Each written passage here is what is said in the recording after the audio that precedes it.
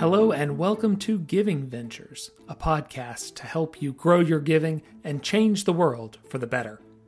Each episode, we share innovative charitable efforts leveraging private philanthropy to solve public problems.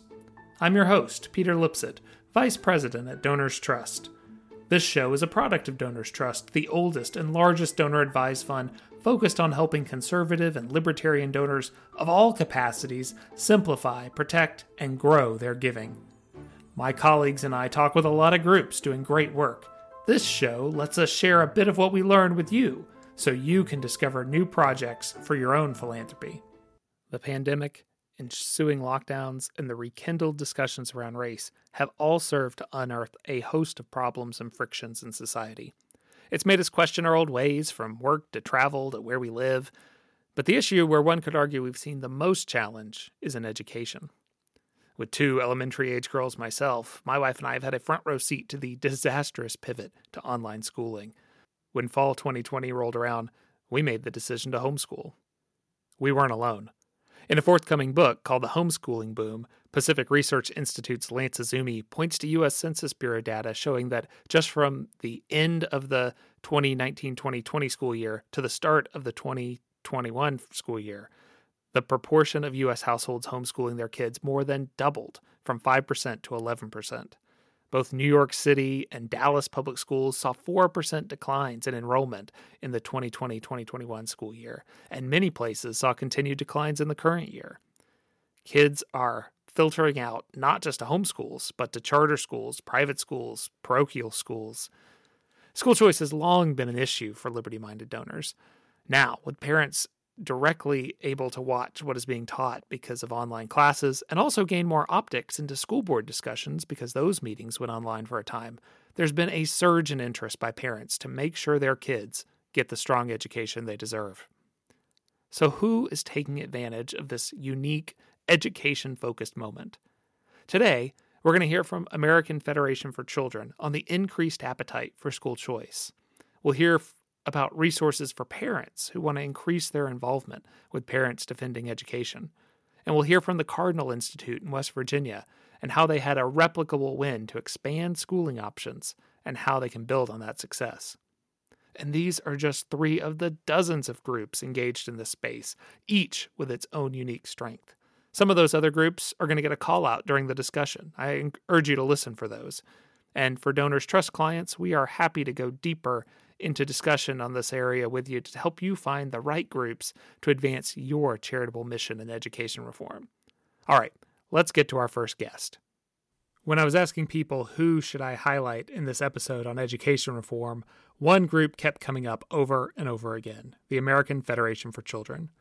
AFC is one of the largest and oldest groups in the school choice movement, operating with a constellation of organizations so that they can have an impact at every level.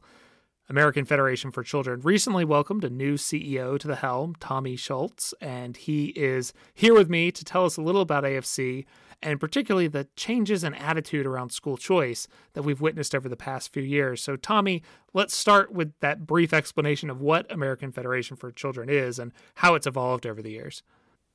Sure. Thanks for having me, Peter. So the American Federation for Children is the largest school choice advocacy group in the country. We are constituted of a 501c3 called the AFC Growth Fund, a 501c4 called the American Federation for Children, Inc., and then a 527, the American Federation for Children Action Fund. And what the kind of constellation of these groups allows us to do is to really effectively change public policy and change public perception. We work with state legislatures to craft policy to then impact millions of lives for kids by giving all families the freedom to choose the best education for their sons and daughters. And that's our mission statement. We seek to empower families, especially lower income families, with the freedom to choose the best K through 12 education for their sons and daughters.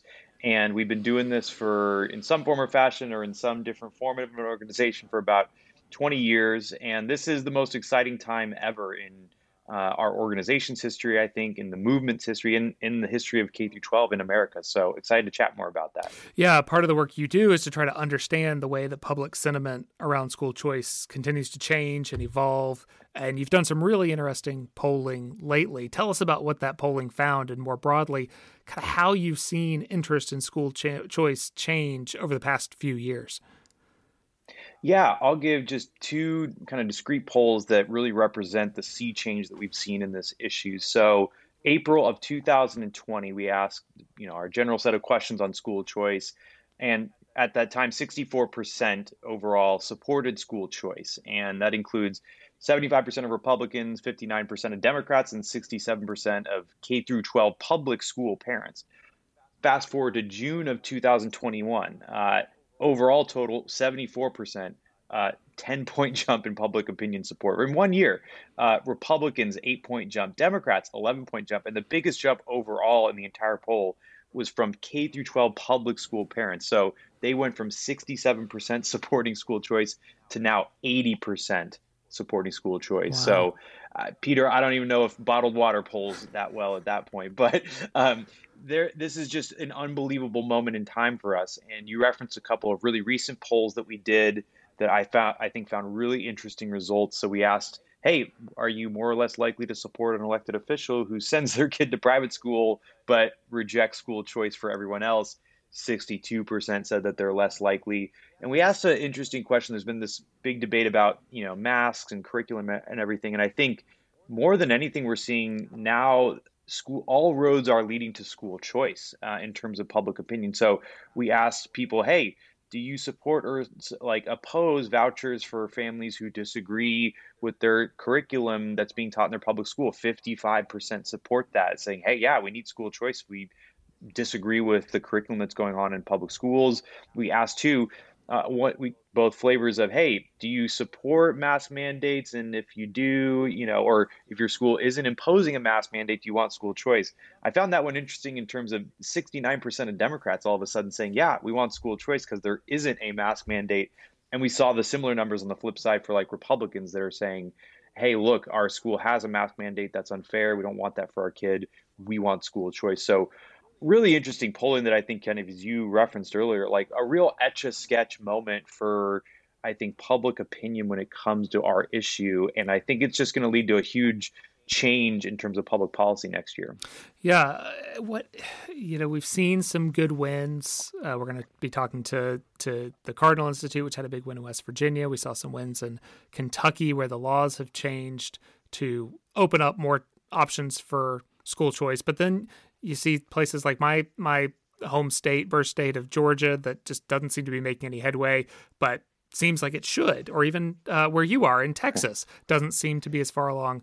What do you think the biggest obstacle is to this broader public support, which is already so high, but actually moving the needle up on school choice? Yeah, great question. So this year was the best legislative year for school choice ever. 21 states, even including Georgia, actually, either expanded, created, or improved kind of school choice laws within their states, yielding essentially, including West Virginia, and if you add up the tally, roughly $899 million in new funding going directly to families to go to the schools of their choice, that will be just kind of into laws in perpetuity, obviously. So really banner year on that front, but significant challenges in places like Texas and in other states where Nebraska has 0 charter schools, no private school choice programs. And I think the biggest challenge, which really I'm quite certain, and I'm seeing this both, we're hearing it anecdotally, but then we're seeing it in the data, is that I think too many families have always just accepted the premise of what our K through 12 system is, right? Which is largely dictated by the last 5 digits of your home address. There's a great book that got written a couple years ago called How the Other Half Learns. At the end of the book, they kind of make this moral argument case for school choice in relation to everything else they talked about in the book. That really got the New York Times, even their book reviewer, to say, this is kind of a troubling fact of life that they argue, look, it's wholly uncontroversial if someone says, hey, I'm moving to a better school district. It's wholly uncontroversial if someone says, oh, I'm going to this private school. People, say, oh, that's a great choice for your kids. But for some reason, as soon as like lower income families start saying, hey, I want to go to a charter school, or I want to go to a private school using a scholarship, then it becomes this political war, right? Then it becomes Frontline News and the teachers unions and whoever are going to mobilize against parents in that regard. Whereas if you had a different premise of a system, much like the rest of the world actually has in a lot of developed countries, which says, we're going to fund students directly. Whatever school you want to go to, that's your choice. It can be kind of any sort of form, district, public, private, charter, home, you name it. We're just going to fund your student with a certain allocation of dollars. If we started with that premise, we wouldn't have any of these battles that we're having. But the premise that the current K through 12 system is based upon is one from like the 1800s in Prussia that was trying to create a better system of factory workers. So it's really, and so once you have an American society and culture that's been bought in on that for 150 years or so, you could see where that's a hard perception to change. But boy, COVID, the reaction to COVID from the teachers unions, from the school boards, totally flipped the table, and I think is just a whole new way for us to approach this. And we have Republicans and Democrats, as I said in the polling, coming to the trough all of a sudden. We have our parent database now is more than 1 million parents after being basically about 70,000 parents at the beginning of last year. So huge momentum going into 2022 and 2023 kind of legislative session. So you think this momentum we're seeing, this interest in it all, you think that's going to last into at least the next few years? That's the big question. I'm going to do my damnedest to make sure that the momentum continues. Look, unbelievable tailwinds just overall. And I think it's going to be sustained for the next couple of years because, you have parents going to school board meetings in a way that they've never done at scale across the country, across the 13,000 different school districts. You have legislators passing massive new educational opportunity bills in each of these states. And I think the pressure is only going to increase, right? Once you kind of have this domino effect of, victory begetting victory, more and more states are going to go like, hey guys, we're falling behind. We don't have educational options. And we don't want to be like California or Illinois on the tax policy front where people are fleeing to places like Texas and Florida to go to a better climate. You could see the same scenario happening with K through 12. So I am going to make certain that more and more states are aware of these educational options and these policy opportunities. We're massively expanding our communications and media opportunities to drive home a really emotional narrative on this and highlight the tremendous impact that educational choices had on millions of students and putting them at the forefront of all of our communication. So I think it's going to be a really exciting time for the movement in the next couple of years. So let's close with maybe a quick story of how AFC works with other groups. I know you work with a ton of groups. You can't get this all done by yourself, particularly in the kind of 501c3 space. Are there some other groups that you've been working with to help drive some wins? Yeah, in every single state that we're operating in, it's always a big coalition of folks who are interested in K through 12 education reform broadly, some that are from the faith community, some that are from the think tank and policy community, all kind of rowing in the same direction to make sure that educational options are getting created for families. And then we also work with and partner with a number of groups that through this 501c3 entity to help families enroll and become aware of their educational options that they may have. Just because you pass a law doesn't mean that families are immediately aware of that, hey, you could go to that private school for free, or you could go to that charter school. And then two, we're partnering with more and more of these groups that are, parent activist groups that have really kind of arisen at the grassroots level this year that are really upset about, as you said at the front end, they got to see either through Zoom schooling or what have you, what was being taught in their classrooms or what wasn't being taught and being upset about it and looking for some avenue to kind of take action. So we've been partnering with those groups to make them aware that, like, look, school boards are really important for kind of a whole host of issues, but let's not forget that state policy, where 90% of this stuff is really dictated, that really matters. And so we're partnering with those groups to kind of help channel that energy in the right direction. And so I think we're seeing more and more groups than ever working together, trying to fight really big fights, get substantial wins for families. And I think it's going to, like I said, lead to a lot of prosperity in the next couple of years for families, hopefully all across the country and in every single state. Well, Tommy, this is terrific. American Federation for Children Growth Fund, and its other entities. We appreciate all you're doing. Thanks. Thank you so much, Peter. For the first time ever, we don't have to be a classroom volunteer to get an inside peek of our children's classrooms. The lessons now are streamed, or at least during the lockdown, were streamed straight into our living room, and a lot of parents were concerned about what they saw. But how are busy parents going to challenge the poor teaching or misguided ideas they hear taught to their kids? Well, Nikki Neely recognized that gap in the market and created Parents Defending Education, or PDE for short. And PDE leverages coalition building and investigative reporting, litigation and engagement on the local, state, and national policies that are out there to fight for non-political, unbiased education for our kids. So, Nikki, tell us about how you're arming parents to get engaged. Sure. So for me, the first step is just letting parents know what their rights are. Not everyone, like me, has the blessing or the curse of being married to a constitutional lawyer. And so we thought, that's a great starting point. Let's remind parents what their rights are. What is the First Amendment? What is Title VI, which bans discrimination on the basis of race and national origin? What is Title IX, which bans discrimination on the basis of sex? So that people know where the lines are. And then if and when the lines are crossed in their child's school, they know that something has to be done about it.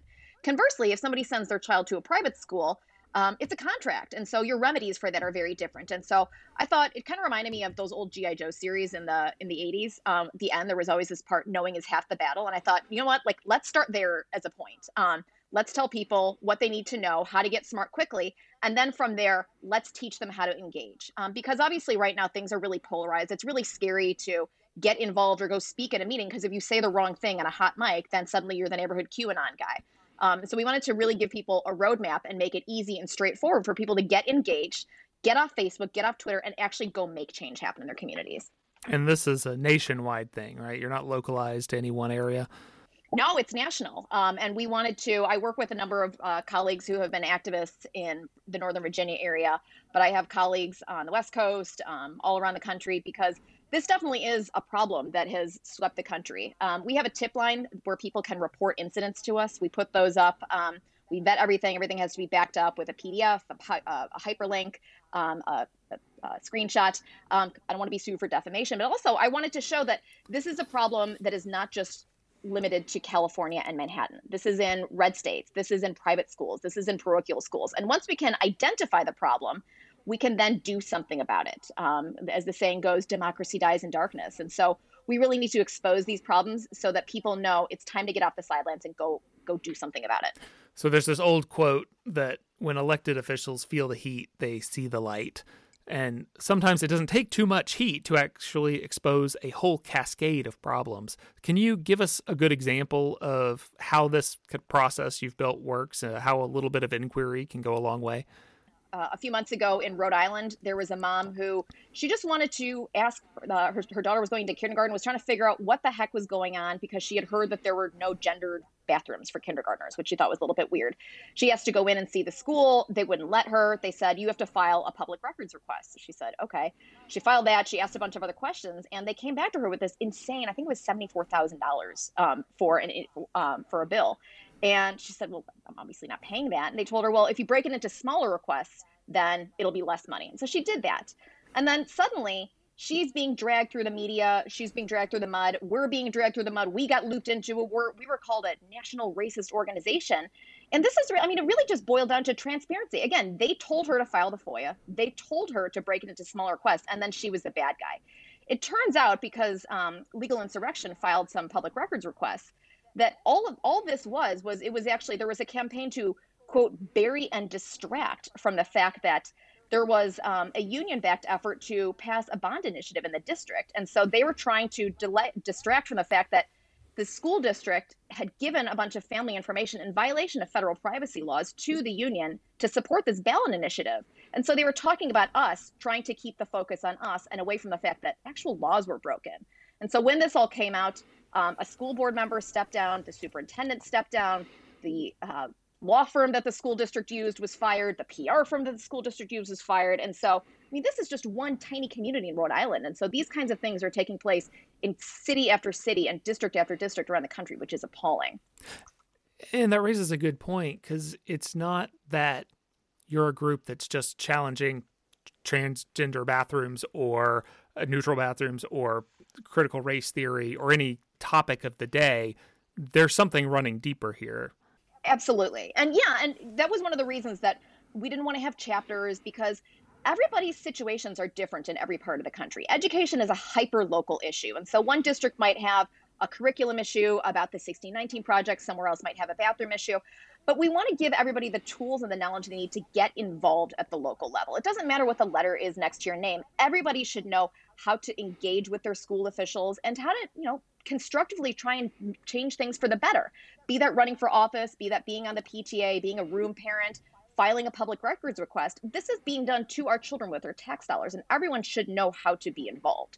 And so that's why, the tactics are the same, but everybody should be able, they know their communities and their pressure points better than we ever will. And so I think there's a little bit of hubris sometimes on the part of national organizations to try and direct people around the country. We're not trying to do that. We really want to lift up those voices and show this is a national movement of people who kind of collectively just saw what their children were learning over the past year and got really angry about it. We want to make those people better and more powerful advocates in their communities. So I've always thought that you've been a great proponent of coalition building, of playing nice in the sandbox, or at least with those who have common cause to what you're working on. So what are some of the other groups out there that you're working with? Sure. It's been really interesting to work with some of our friends that work on union issues. We've seen teachers' unions across the country pass highly inflammatory resolutions, BDS type things opposing the state of Israel.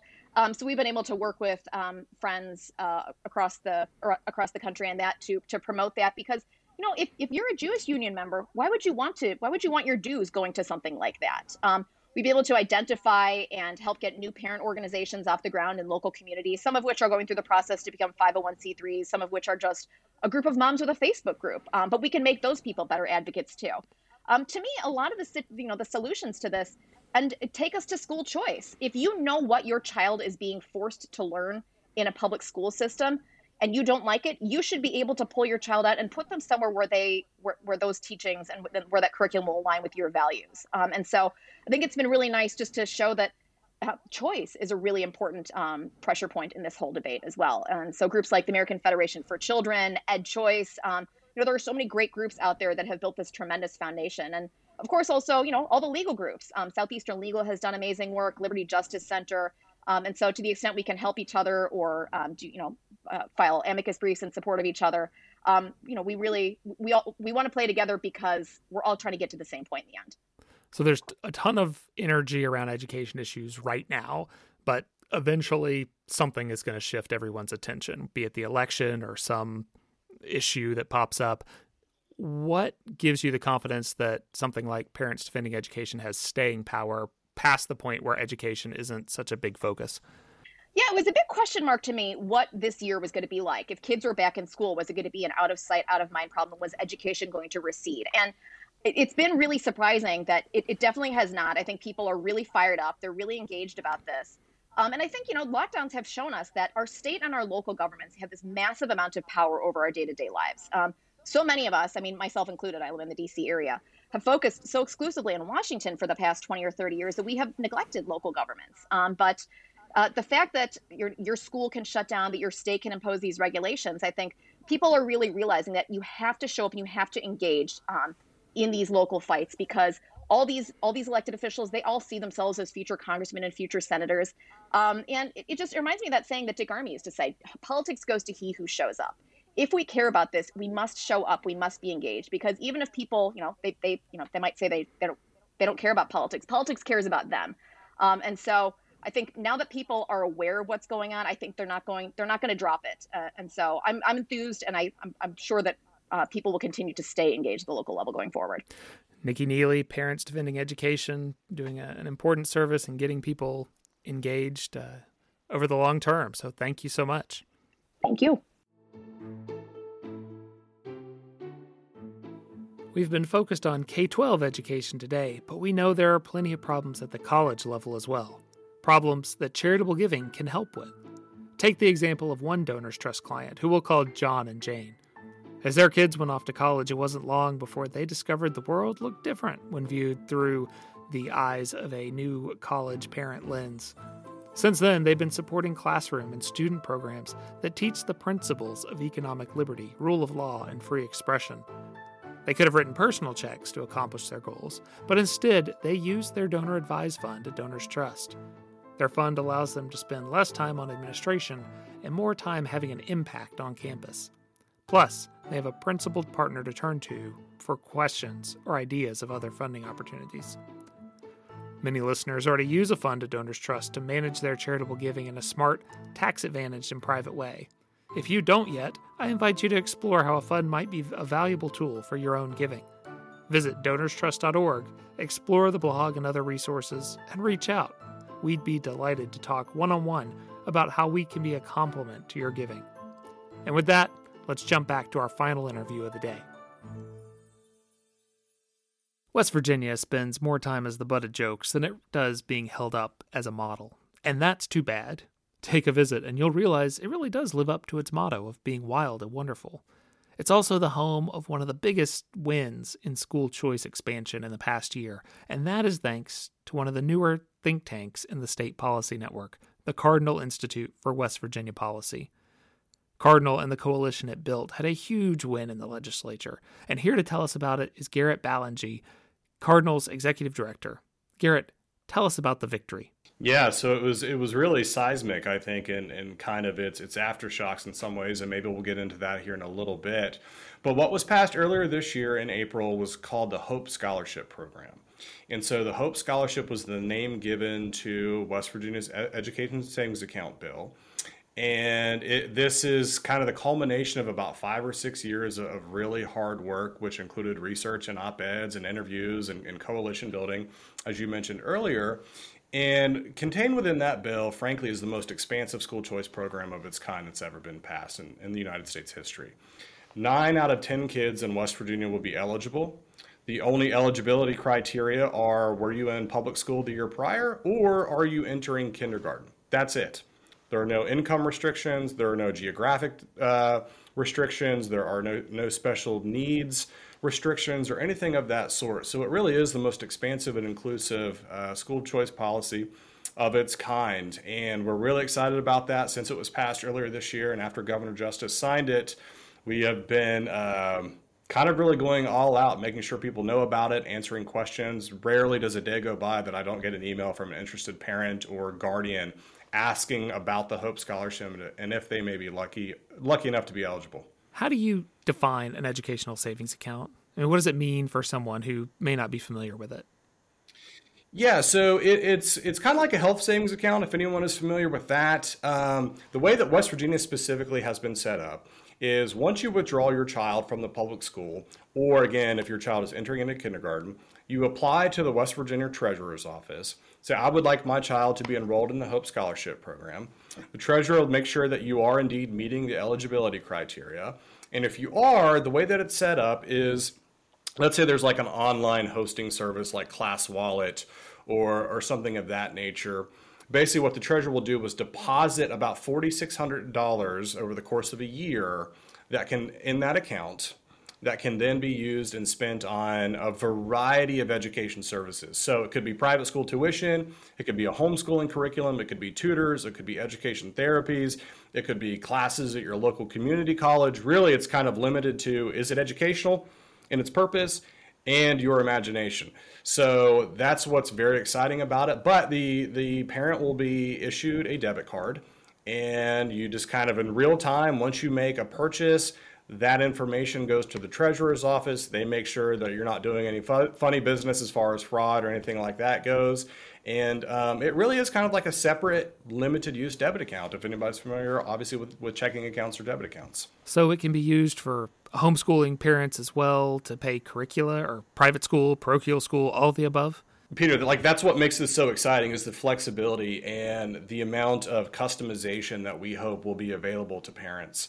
So, in other states, we've seen people use things like equine therapy and music therapy or dyslexia tutoring or, again, purchasing classes at the local community college. One of the more unique things about West Virginia's ESA bill is you can purchase a class from your local public high school. So let's say that your local public school has a fantastic chemistry teacher. Unfortunately, you don't feel comfortable teaching chemistry, or maybe your even local private school doesn't have a great chemistry program. You're allowed to purchase that course from the local public school. And so the Hope Scholarship was passed just for that purpose. We want people to customize their child's education just as they can customize just about every other facet of their life. It's just for whatever reason, that kind of ability to customize and tailor came a little bit slower to K-12 education. But we're hoping programs like the Hope Scholarship Victory can really kind of serve as a catalyst for an explosion of flexibility and customization options across the country. That flexibility is so neat and so helpful. So we've been talking on the show about the weird educational moment we're in with so much additional focus and attention on education. Do you feel that this heightened attention helped you across the finish line and made it possible for you and some of the other state think tanks to have the success you've seen? You know, that's tough to say. I think regardless of what happened with COVID or any of the other issues relating to COVID and education, the Hope Scholarship was going to pass in West Virginia. It was simply its time had come. We knew going into the legislative session, we had pretty good odds that we were going to get something like this across the finish line. We had fantastic coalition partners. Our legislative champions had been comfortable with the issue. We had worked on educating the broader public in West Virginia for the better part of a decade, so we were very confident. I think what victories like the Hope Scholarship in West Virginia and what, for example, Kentucky's ESA program, their tax credit ESA program, are going to say is regardless of kind of the pushback in your state. Now, for context, West Virginia and Kentucky experienced the Red for Ed movement. The Red for Ed union movement got started in West Virginia, and that caused statewide labor strikes and things of that nature. But regardless of that, 2 years after experiencing those strikes and walkouts, West Virginia passes its most expansive school choice program. So what I hope that demonstrates to other states and other legislators and other donors and other advocates is keep fighting. You have more people agreeing with you than what you think. You have more people in your corner than what you think. And regardless of how loud and organized the opposition is on this, if you continue to do what you need to do, and if you continue to be relentless, you too can have this kind of victory in your state. So it was an overnight success, 10 years in the making. Yeah, it's. I wrote a piece whose the title was "Gradually" or "Suddenly Then Gradually," or it was a couple months ago, but it was like gradually and then all at once. But it was sort of expressing that at the moment of victory, it seems like, oh my goodness, this just happened. But then you stop and reflect and you think, yeah, this took about 5 years of really hard work to get done. Are you working with some of the other state think tanks out there to help them meet the same goal and to replicate this win in their states? Absolutely, especially immediately after the Hope Scholarship was passed, my phone started blowing up as far as, for folks from Oklahoma, folks from South Dakota, folks from Wisconsin, folks from Pennsylvania, all of whom were reaching out to see kind of what the secret sauce was in West Virginia and if they can replicate it. And so I think what you're going to find is over the next probably 3 to 5 years, it's unfortunate for the Hope Scholarship in some way because our victory will seem less significant or at least less unique. But I think you're going to see a lot of other states kind of bow up and pass something very similar. And we're certainly trying to help that to whatever extent we can. That is awesome. That is very encouraging.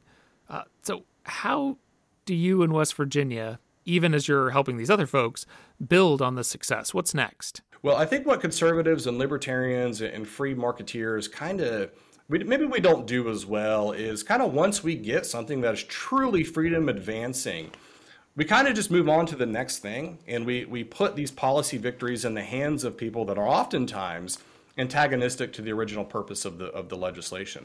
So kind of our main goal right now is to make sure that the Hope Scholarship works, to make sure that it's family friendly, to make sure that, those 250,000 kids in West Virginia, making sure their families are aware of the Hope Scholarship program.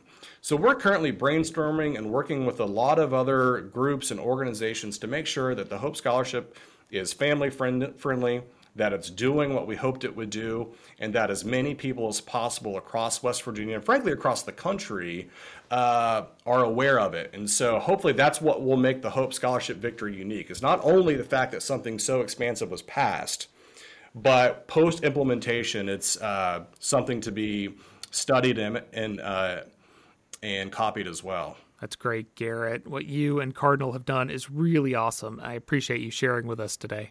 Hey, absolutely, Peter. Thank you for having me. When we started homeschooling our girls, I was nervous. It sure helped that I was married to an educator. Not everyone can juggle homeschooling, though. For others, charters are a great answer. Some kids actually thrive with online schooling, and of course, plenty of parents are happy with their local public school. The upside to this pandemic period is that it stirred the pot and made people realize that all of these are viable options, as long as they're available. Today we heard from 3 great groups working to help parents and students get the education that is right for them. But there are scores and scores of other organizations working on education reform, each with its own particular angle. Most state think tanks, for example, have education as a key issue. Groups like the National Association for Public Charter Schools, Excel in Ed, and Center for Education Reform are driving to the discussion on schooling options. And national groups such as Heritage Foundation and FreedomWorks are arming parents with information to help them engage. The list goes on. As I mentioned at the top of the show, we're happy to chat with our Donors Trust clients to help identify groups that align with their goals. Just reach out. And if you aren't working with us to simplify your giving, well, we are happy to chat about ways we could help you as well. I appreciate you listening. We drop an episode every 2 weeks, so please subscribe in your favorite podcatcher so you can continue to discover new groups and expand your charitable giving, or at the very least, be encouraged that there are good things happening to advance liberty in America. Thank you for listening, and thank you for being a giver. Let's talk more soon.